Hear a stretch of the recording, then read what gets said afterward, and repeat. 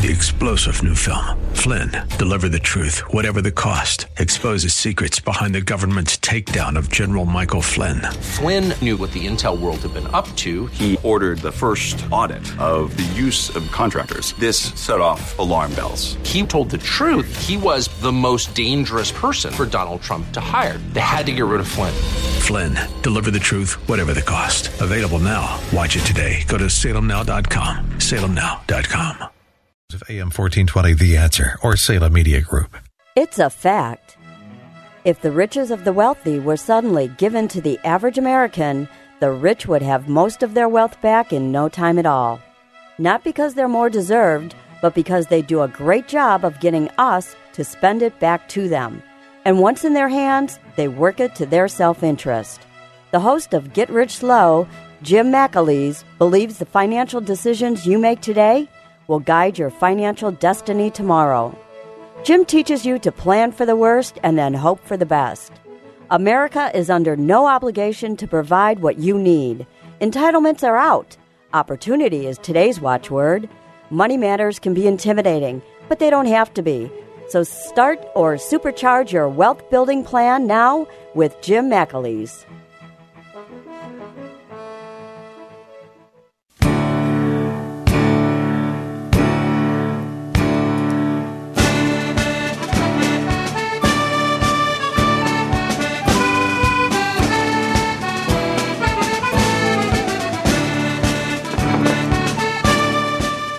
Good morning and welcome to Get Rich Slow. This is your money school for financial winners. Here, we explore strategies to help you prosper.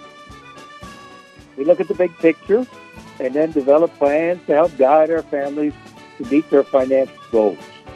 Get Rich Slow gives you solid financial strategies that will help improve your financial life. If you want the truth, not the hype, please the next hour for Get Rich Slow. I'm Jim McAleese, certified financial planner and president of Cornerstone Consultants Incorporated, with and investment advisory services are offered through Next Financial Group Incorporated, which is a member of FINRA and Civic. Cornerstone Consultants, not an affiliate of Next Financial Group. Welcome. Can you believe that next Saturday will be the official start of spring? Well, I can.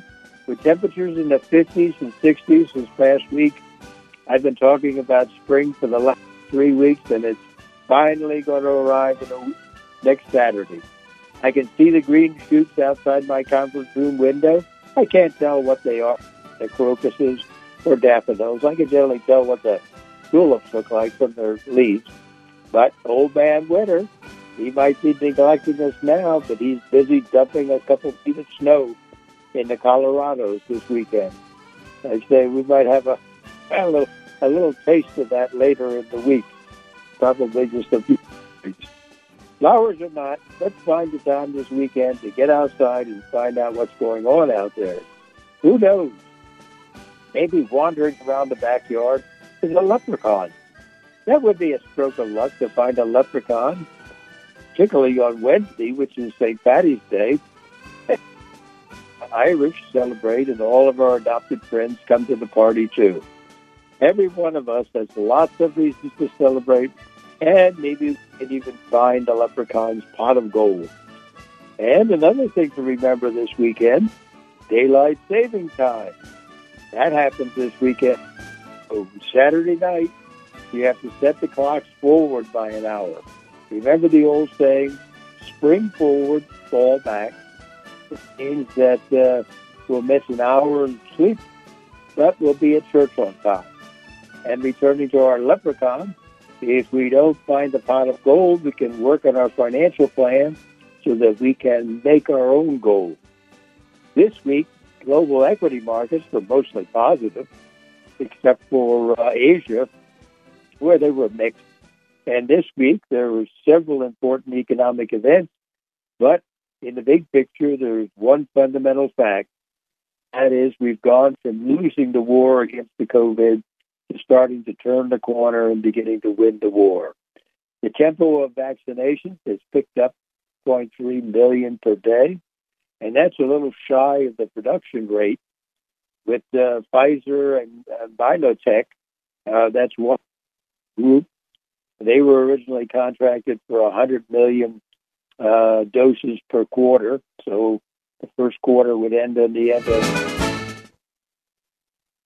of June, and then later the new administration added another 100 million doses to that contract, and they have to produce those by the end of July.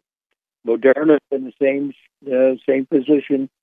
They're producing 100 million doses per quarter for the first quarter, and then another 100 million doses for the second quarter, and then another 100 million doses before the end of July.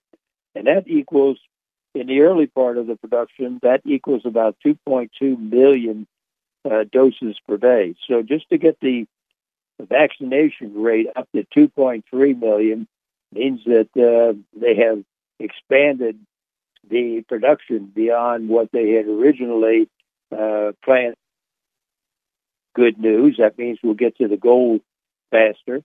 In addition to that, Johnson & Johnson, they're on the hook to supply 100 million doses before the end of the second quarter. That's before the end of June. And there'll be another 100 doses in the second half of this year. That's from Johnson & Johnson. And AstraZeneca, they're also under contract to produce 100 million doses, but they haven't been approved yet in the United States. So basically, I think the production and the production of the vaccines and also the vaccinations have really picked up, and have really gone into, some sort of a full tempo here. In addition to relaxing their lockdown restrictions, and more of my clients already have the second dose.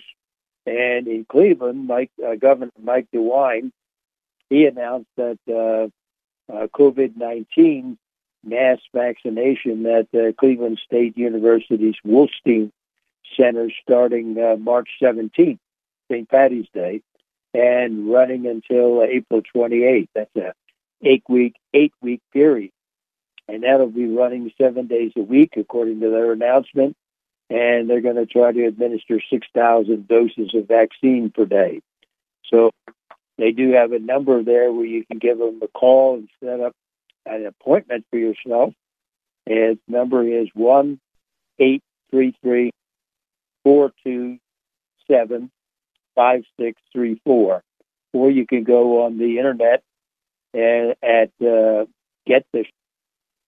That's all one word. Get the shot at coronavirus.ohio.gov and get your schedule there. Get your appointment there.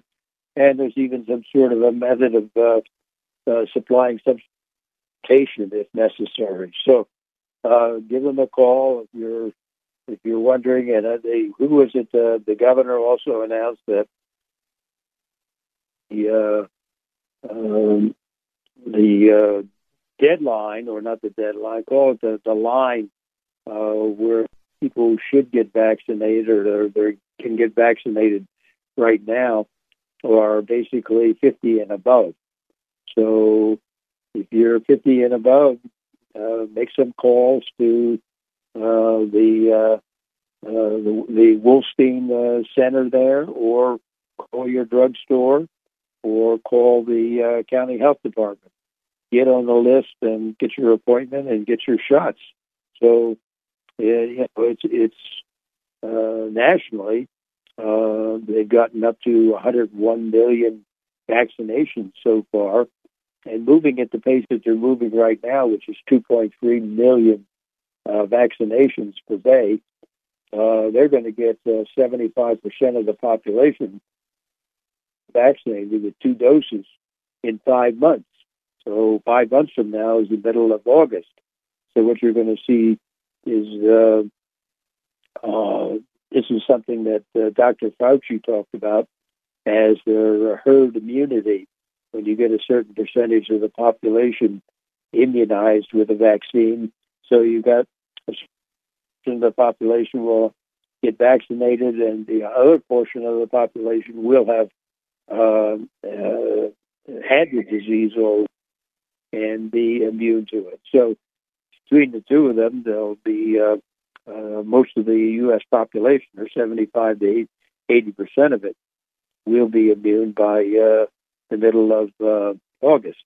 So the United States has come a long way from their 250,000 cases a day and 4,000 deaths a day. It was during the holiday season. Right now, they're down to 50,000 new cases and 1,500 deaths a day, and they expect to get the deaths per day, I think, hopefully, down to 400 or 500 per day. Those are national numbers, not local numbers. And according to the Wall Street Journal article, as the COVID wars, the other big event this week was the signing of the $1.9 trillion American Relief Plan.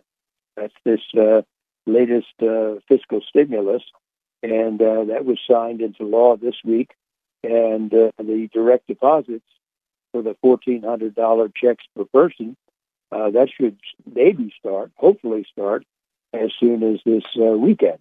So they've apparently got that under control. So what we're seeing in this $1.9 trillion American Relief Plan, give you a rundown that the Wall Street Journal had in its papers. Stimulus checks, $1,400 each. That will go to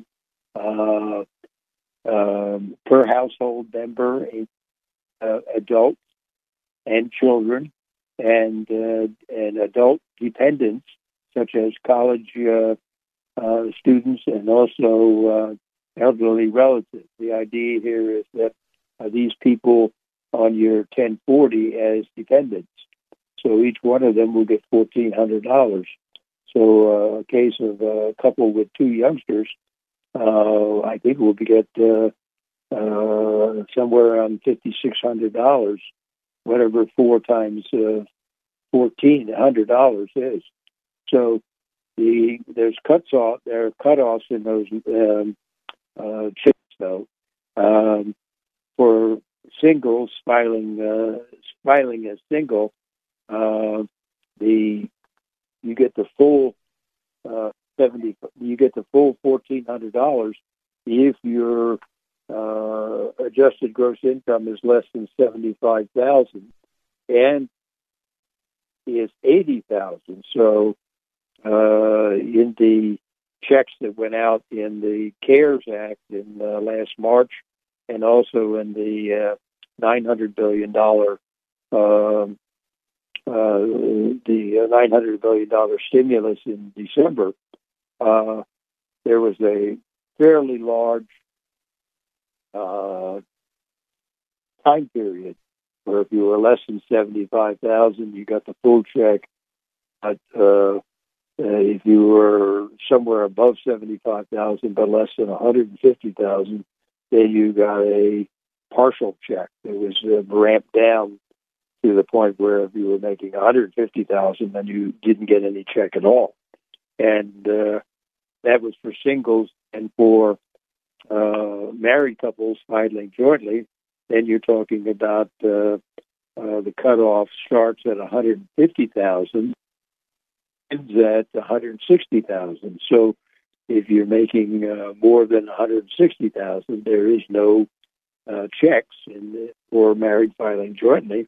And if you're making more than $80,000, there are no checks. There is no check for singles. So, and I mentioned before, they hope that the direct deposits will start this weekend. That part of the bill is worth $410 billion. You also have the extended unemployment program, which adds another $300 per week as a federal supplement to the state unemployment benefits. And that will carry out from mid-March to September 6th. And they also added another surprise in there, and that is the first $10,200 of the 2020 benefits will be non-taxable if the household's making less than $150,000. Another aspect of it is the expanded, before we go on to that part of the bill was worth $246 billion. Another part of it is the expanded child care, where the $2,000 child care credit will go to $3,000 or $3,000 or $3,600 for children less than 6 years old, and also the earned income credit. So there's a lot of details in that particular area that I'm certainly not going to get into. And if you're involved in those particular areas, you're going to have to really talk to the people involved. That part of the program is worth $143 billion. And then there's another $123 billion for distribution, vaccine distribution and testing.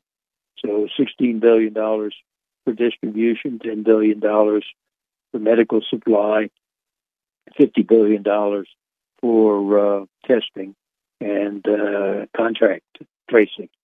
And then you've got a little odds and ends. One of the part that is important to some of my clients was this multi-employer pension benefit guarantee corporation. In other words, if you look at if a company goes bankrupt or if and they begin to pass off the retirement plan off to the pension benefit guarantee corporation, then the pension benefit guarantee corporation has two plans in it. One is the single employer plan, and that was used by the airlines and the steel companies. And, you know, if you work in the steel industry, your pension benefits are generally coming from the Pension Benefit Guarantee Corporation. And for the single employer, those benefits were fairly high if you were close to retirement. In other words, if you're 63 or 64 years old, they went up as high as, I think, $5,500 a month, which is basically over $60,000 a year. But there's another plan called the multi-employer plan. And the multi-employer plan was a plan for like the carpenters, where you had a bunch of builders, and they would join this plan. And if they went under, then their pension benefits for the union, or for that corporate union, or for the Teamsters, in fact, people had in the Teamsters union had been notified that their plan was woefully underfunded, and to expect some reductions in the future as they ran.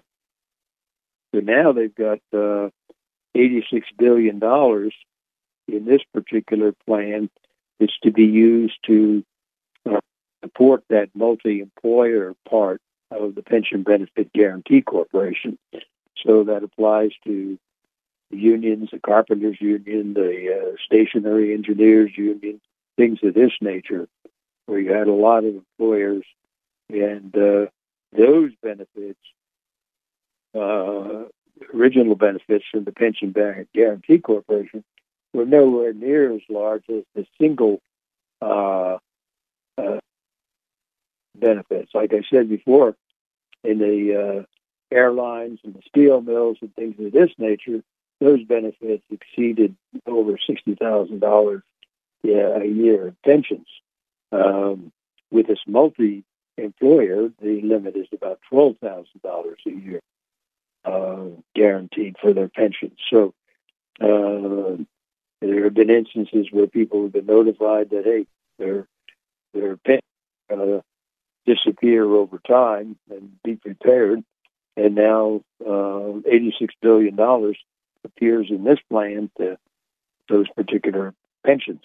Another thing is $320 billion for state and local governments, where $195 billion goes to the state governments and $155 billion goes to the local and territorial governments. And then you got little bits and pieces like $25 billion for independent restaurants, which have less than 5 outlets, and small business grants and things of this nature. So there's a host of in this particular plan, and I'm sure as as next week or two, the details come out about, and you can see about whether you're involved in that particular plan or not. Again, we mentioned at the early part of the show that the big thing is that the two big things that happened this week. One was the very fact, and that's the most important one, that we're winning the war against this COVID, and we're seeing with these vaccinations and vaccines that we'll probably be out of the woods by the middle of August, if not sooner. And the other part of it is this $1.9 trillion. Now, there's a lot of discussion that goes along with this $1.9 trillion in terms of, well, how are we going to pay for these? Because so far we've kicked out, the federal government has kicked out $4 trillion in 2020, and now they're putting another $1.9 trillion in this particular stimulus. Talk about an infrastructure plan, and so it'll get interesting, and that's raising concerns about inflation with regard to the money flowing around in the system. We'll get to that later in the show. The concerns about the enormous fiscal stimulus from the federal government possibly causing inflation, and it would definitely cause inflation. The question is how much and when and how is it going to be controlled. The federal government is increasing the stimulus faster than anticipated, and the concerns are that inflation could get moving faster than the Federal Reserve and the economic community predict. The increase in longer maturity bond yields recently has been an example. The 10-year Treasury yield, which had been a little less than 1%, I think it was 0.9 or something like that, 0.9% at the start of the year, has now risen to about 1.5% within the last month. But generally, inflation pressures haven't appeared yet in the consumer prices. One of the things that this week the Department of Labor released their consumer price index for February, and basically what that showed is that the consumer price index, which measures what consumers pay for everyday items, including food, clothing, cars, recreational activities, increased at a 0.4%, 0.4% in February from the prior month. And the culprit there seemed to be gasoline prices. Gasoline prices for February had jumped 6.4% over the previous month, and that drove more than half of the this increase. And also, in addition to that, electricity and natural gas prices, they also rose 3.9%. So when you take a look at I'd say hundreds of items that are in that consumer price index, the ones that stand out most are the energy ones, the gasoline and the natural gas and the electricity. So everything else is kind of basically flat. In other words, we're not seeing the inflation yet in, according to them, like new vehicle prices, they say are flat from month to month. And used vehicles prices fell. Apparel and medical care, they both fell. So over the 12-month period, the overall, the all-item CPI, which includes both fuel and food, that's increased 1.7%. And the so-called core price index, which excludes the food and energy, that only rose 0.1% in February versus January, and it's only been up 1.3% over the past year. And so what they're looking at is this inflation. They're looking for inflation, and they're not really seeing it so far in the increase in the consumer prices. I think they will see it sooner or later, because the idea here is that the gain in overall prices is going to mark the modest increase in inflation as demands for goods and services grow, and the winter weather boosted energy consumption. Local governments are beginning releasing business restrictions, and households are beginning to spend more. So we expect annual inflation to also pick up. And investors and economists are split on the inflation outlook, some predicting a wave of rising prices driven by stronger demand and pandemic stimulus, while others say the forces that have contained price pressures for years, such as technology and demographics, are still in place. And despite the softer than expected figures, the inflation is going to accelerate in the months ahead, and that's basically going to be driven by income growth, the vaccination campaigns, more people getting out, more people buying. So it is coming down the line, and the question is, what are the impact of it going to be? For instance, like next month, we'll see the March data, and in that particular cases, comparing the 12-month period, we're going to include the March data from a year ago. Well, the March data from a year ago, in terms of consumer price index, was very, very, very low.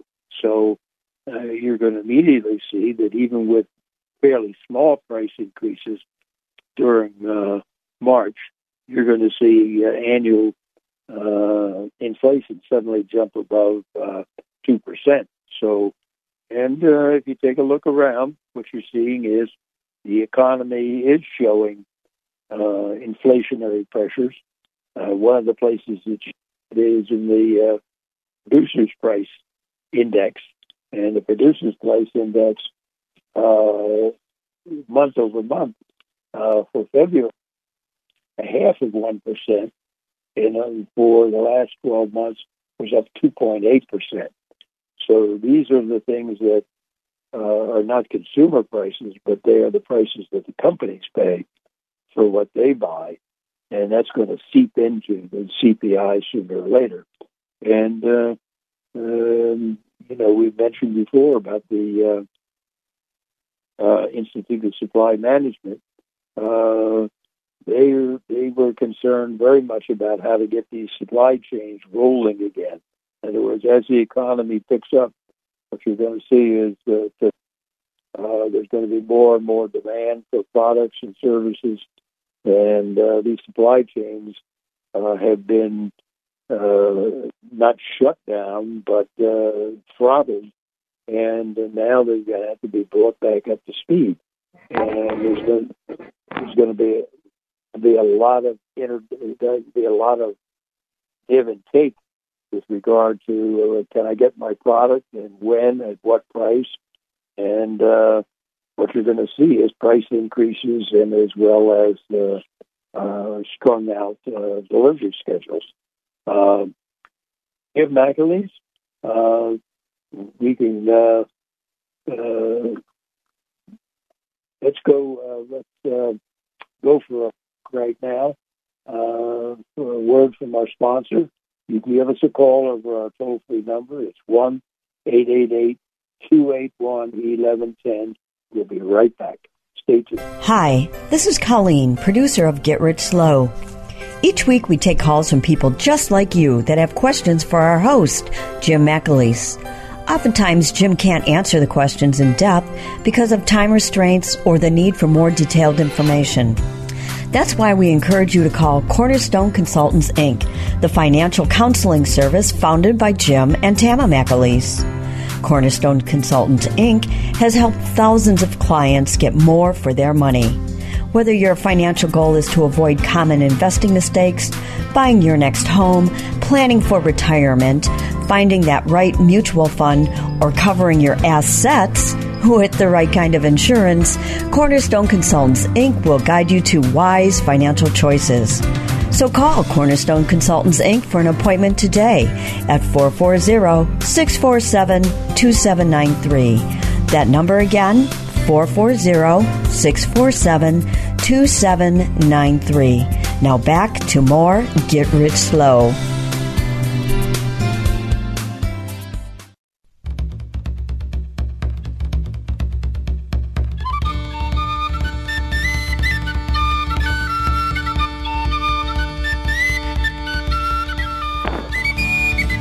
Welcome back to Get Rich Slow. This is your host this morning, Jim McAleese. You give us a call over our toll-free number. It's 1-888-281-1110. Now let's go to our phones. Hello, George. How are you? I'm doing fine, Jim. How are you? I'm doing great, too. It's a beautiful day. We should enjoy it. What can I do for you? Yes, I've got this is pertaining to an RMD withdrawal question. Basically, I have 7 mutual funds in my IRA, which I have to withdraw from my RMD.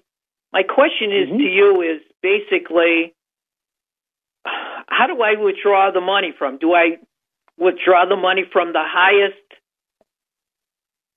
fund or the largest fund or the one that is not producing a great benefit to me, or do I take an average of each one of them out? Okay. The typical way to do that is, and a lot of your mutual funds will automatically do it this way, is they'll keep the portfolio back. You got so much of this fund, let's say it's 10% of your portfolio. Well, they'll take 10% of the required minimum distribution out of that fund. So they'll try to keep it balanced and take the same percentages out so that the overall portfolio doesn't change its look. In other words, you're not ending up out of the bonds and leaving the stocks alone, and then suddenly 10 years later you've got a portfolio that's gone from 60% stocks to 75% stocks. But there are other methods of doing it, just like you mentioned. You take a look at your portfolio and you indicate, hey, who's not doing well? The old saying is devil take the hindmost, but you have to be careful that you don't end up,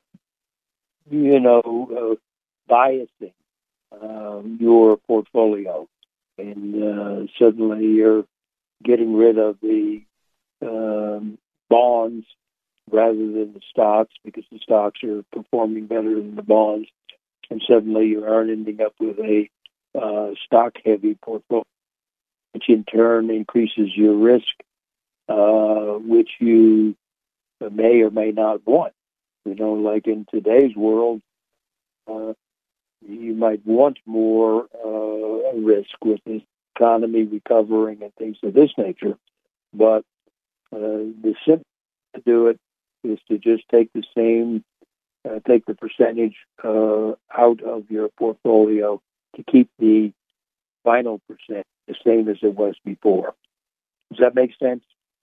Yeah, it makes sense, but it's hard to do that. I mean, because I have,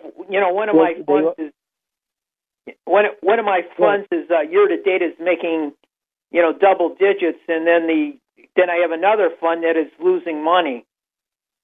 Uh-huh. You know what I'm saying? Well, I know exactly what you're saying. That's the classic problem that you're going to be faced with. Certainly, if you keep the balance constant, then keep it as it was before, then you're going to be taking out the funds that are making money, and you don't want to do that. So you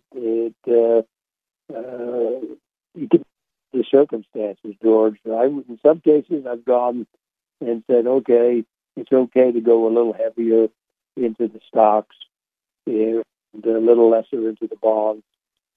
So I get rid of the bonds rather than the stocks and the required minimum distribution. Other times, it's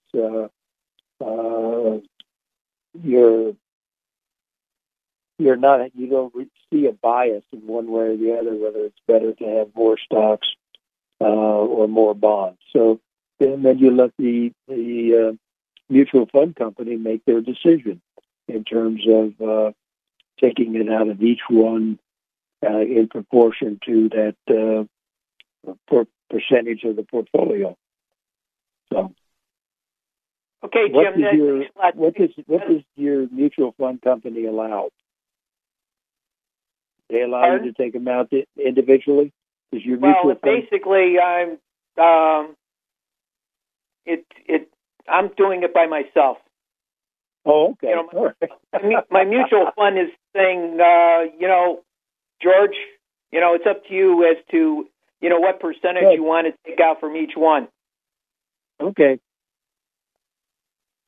The answer to your question, George, is that you just have to sit down there and look at it and say, in the next few years, not strictly for today, but over a period of time, what should you be doing? Should you be increasing letting the stocks ride and taking the hindmost out? That's going to change your portfolio, but you might decide, hey, for the next couple of years, that's going to be a good thing. So you just do it. Thanks a lot. Okay. Thanks a lot, Jim. Take care, George. All right. Okay. Bye-bye. This is Jim McAleese. You're listening to Get Rich Slow. You can give us a call over our toll-free number. It's 1-888-281-1110. It's a lot easier to let the mutual fund company make that, take a little bit of that out of each one to keep the portfolio balanced the way it was before. And that's the textbook way of doing it. And that way there's no thoughts about, am I going to end up with a heavier stock portfolio than I would have ordinarily. So, but George is facing that problem. He's taking a look at the numbers and saying, this is making good money, and I don't want to get rid of it. So, like I say, I've done it both ways. So there's no hard and fast rule to this thing. This is Jim McAleese again. Stay tuned. We'll be right back.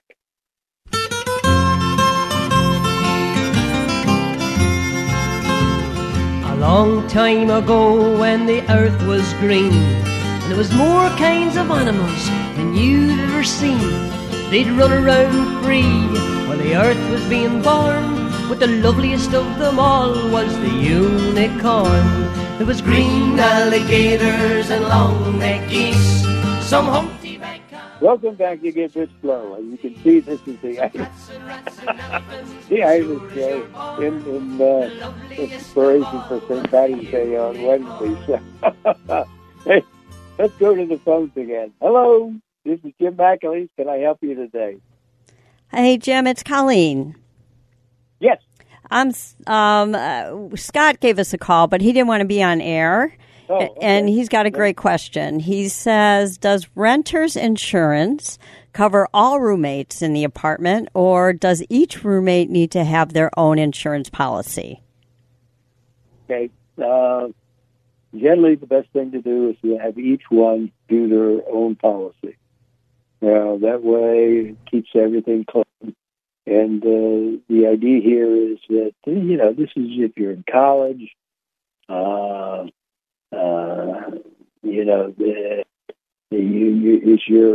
does your parents' homeowners policy provide coverage for this? And you can check with your policy to be sure, but in a lot of cases, these policies are fairly cheap, and you might be rather get into squabbles about who owes who.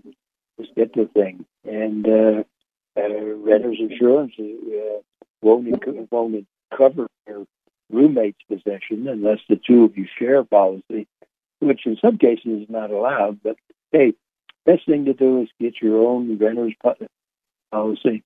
Realize that, hey, this is a rental property. Your landlord has insurance on the property, but the insurance that he has on the property is generally about the structure itself and the home itself.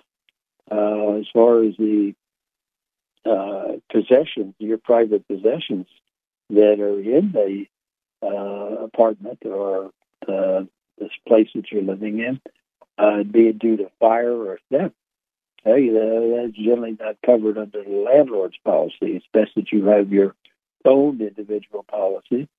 And what you do is go talk to your insurance agent, preferably an insurance agent that your family is dealing with now, and maybe you can bulk it up with insurance that you have already, that your family has already.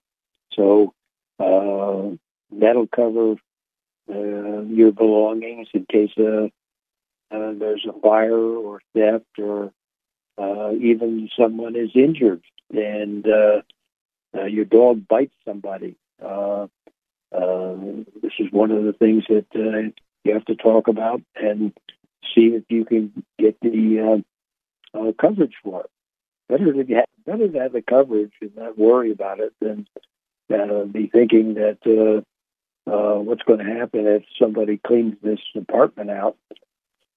So you get your coverage. Get it. If you got other people, get each one of you get your coverage.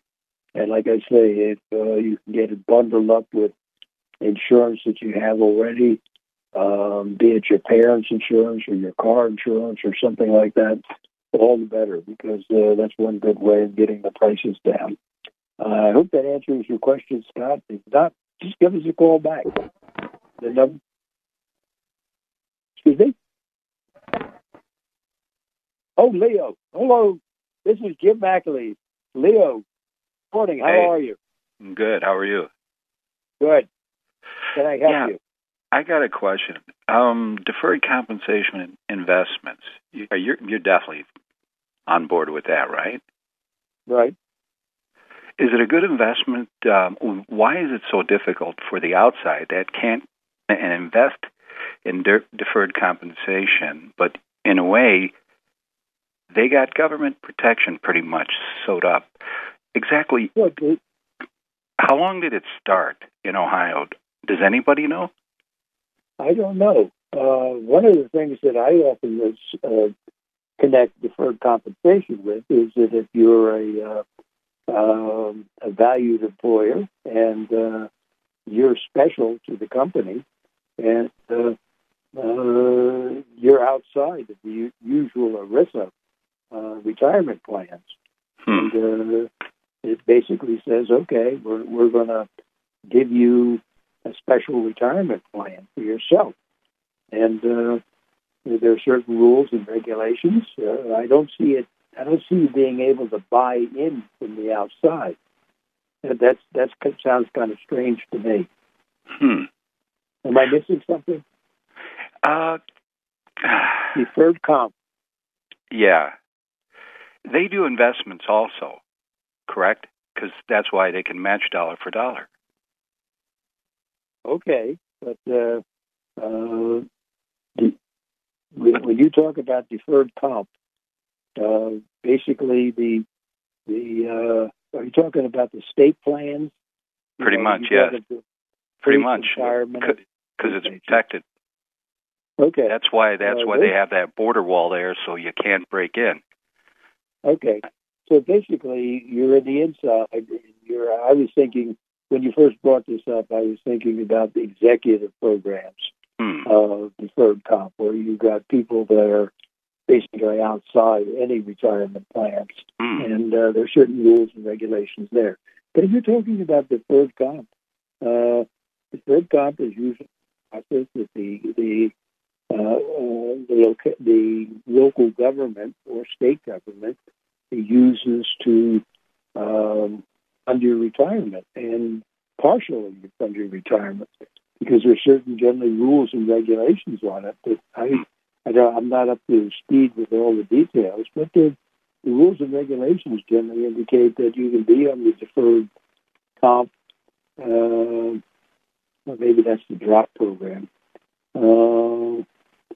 If you're going to leave in a certain amount of time, is that the type of program you're thinking about, or just? I think that's pretty much it, because you multiply that by 300, sometimes 3,000, and that's quite a bit of an investment. That's a huge investment. Yeah. Now, Leo, I'm really not up to speed. Yeah, I was just curious. But you really don't know what year it started in Ohio, did you, or any state?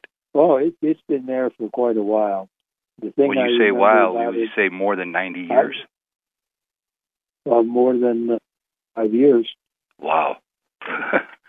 Thanks. I appreciate that. That was nice. Okay. The executives. I appreciate that. Okay. You take care, Leo. Thanks for calling. This is Jim McAleish. You're listening to Get Rich Slow. You can give us a call over the toll-free number. It's 1-888-281-1110.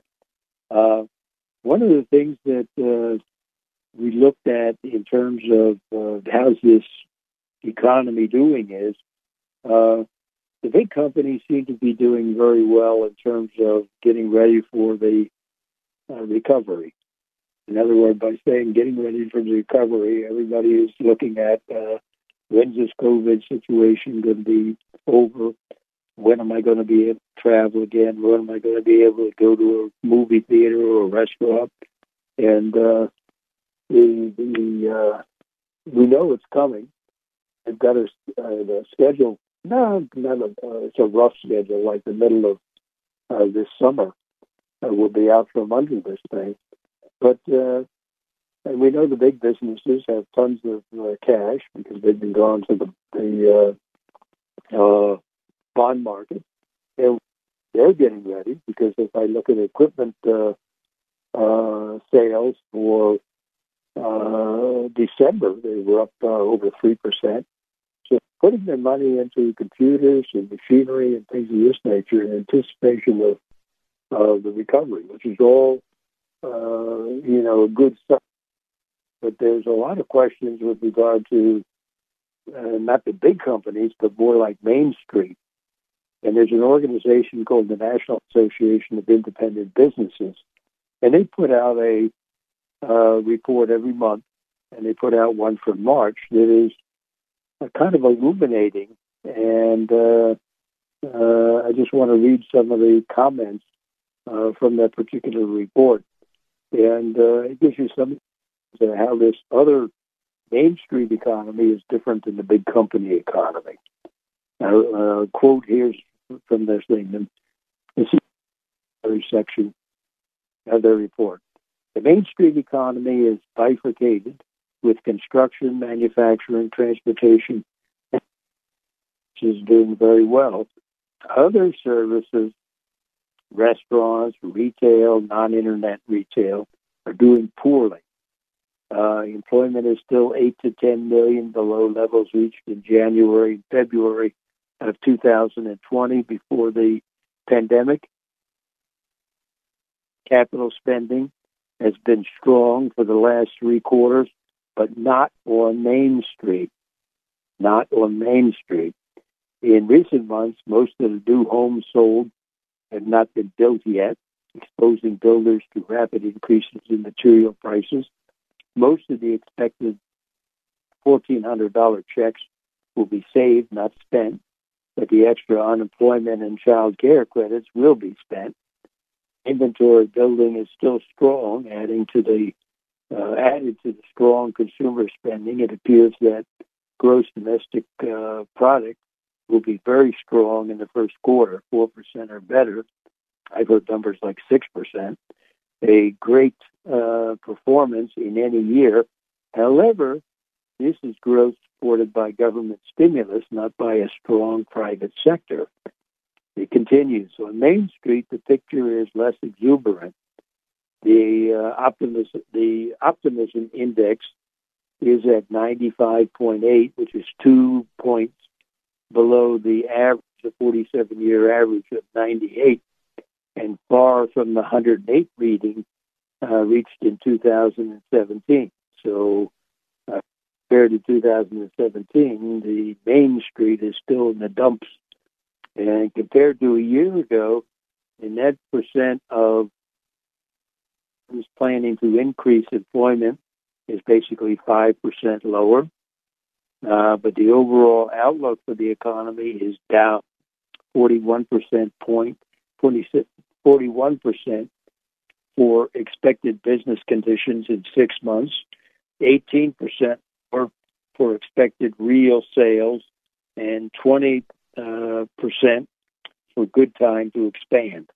So basically what you're seeing is that the hiring, capital spending, inventory, investment spending all depend upon expectations of future sales and business conditions, and these are not strong at all. A lot of Main Street is not fully operational. Restaurants, gyms, specialty retail stores, and more all depend upon foot traffic, and that foot traffic is not there. And so the sentiment in the Main Street, which is basically the small independent businesses, is definitely weak compared to the large corporations. Large corporations, I think they're basically exuberant in the sense that in February 2020, nobody knew what was going on, and nobody knew what was happening and what would the future hold and what to do next, other than grab a hold of as much cash as they possibly could. Now, I think the big companies are again planning to be part of this recovery and are gearing up and getting their supply chains and their inventories and everything else in shape.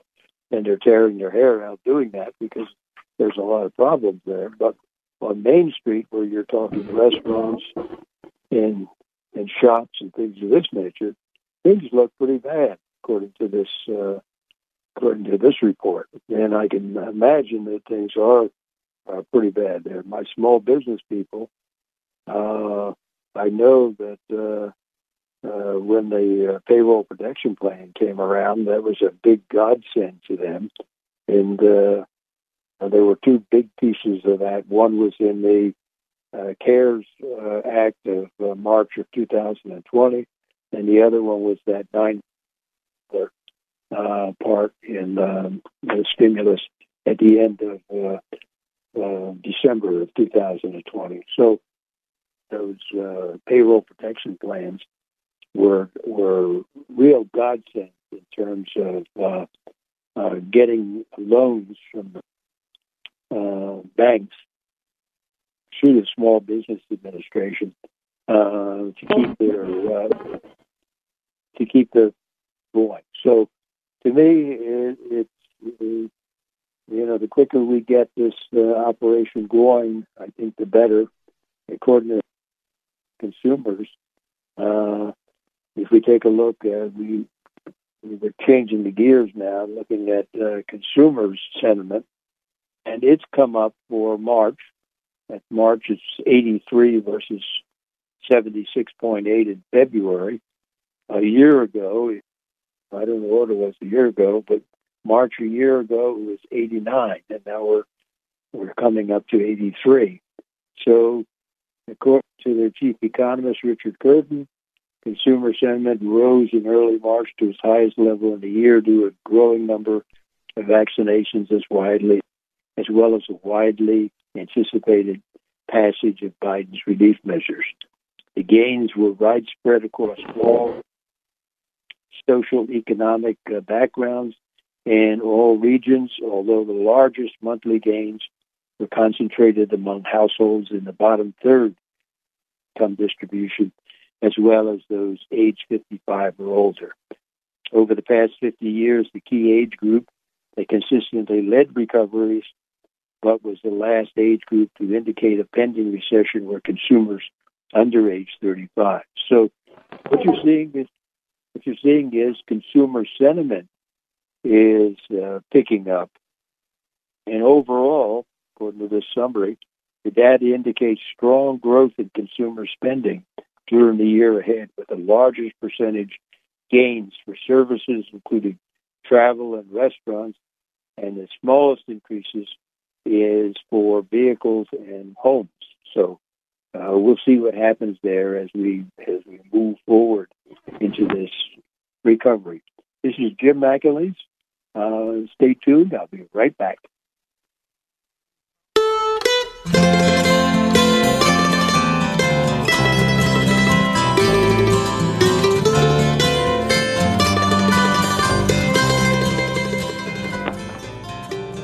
Welcome back to Get Rich Slow.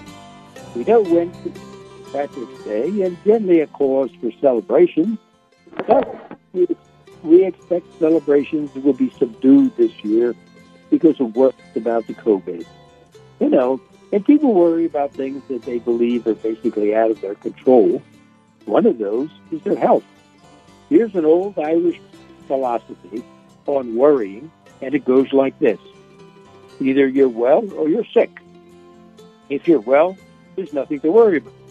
But if you're sick, you have two things to worry about. Either you'll live or you'll die. If you live, there's nothing to worry about. If you die, you have to worry about. Either you'll go to heaven or you'll go to hell. If you go to heaven, there's nothing to worry about. But if you go to hell, you'll be so busy shaking hands with your friends that you won't have time to worry. So forget worrying about things you can't control and win your money game, get a game plan, then you can stop worrying about your financial future as well. Here's another proverb. Remember, the Irish were the guardians of a little bit of heaven that once fell vertically from the sky. And the Irish might give you a blessing that goes like this. May your glass be ever full. May the roof over your head be ever strong. May you be in heaven a half an hour before the devil knows you're gone. So, until we meet again next week for more Get Rich Slow, may God protect you and keep you safe. You have been listening to Get Rich Slow with host Jim McAleese. For an outline and registration form regarding the Money School series, call 440-647-2793. For a complete list of books written by Tama McAleese, call 440-647-2793. Or to make an appointment with Jim regarding your own personal financial issues, call 440-647-2793. Jim will be back with Get Rich Slow next Saturday morning on 1420 WHK with more common sense finance strategies for financial winners. Securities and investment advisory services are offered through Next Financial Group, Inc., a member of FINRA and SIPC. Cornerstones Consultant, Inc. is not an affiliate of Next Financial Group, Inc. The preceding program's views, claims, or representations may not reflect those of AM 1420 The Answer or Salem Media Group. Sometimes there's just no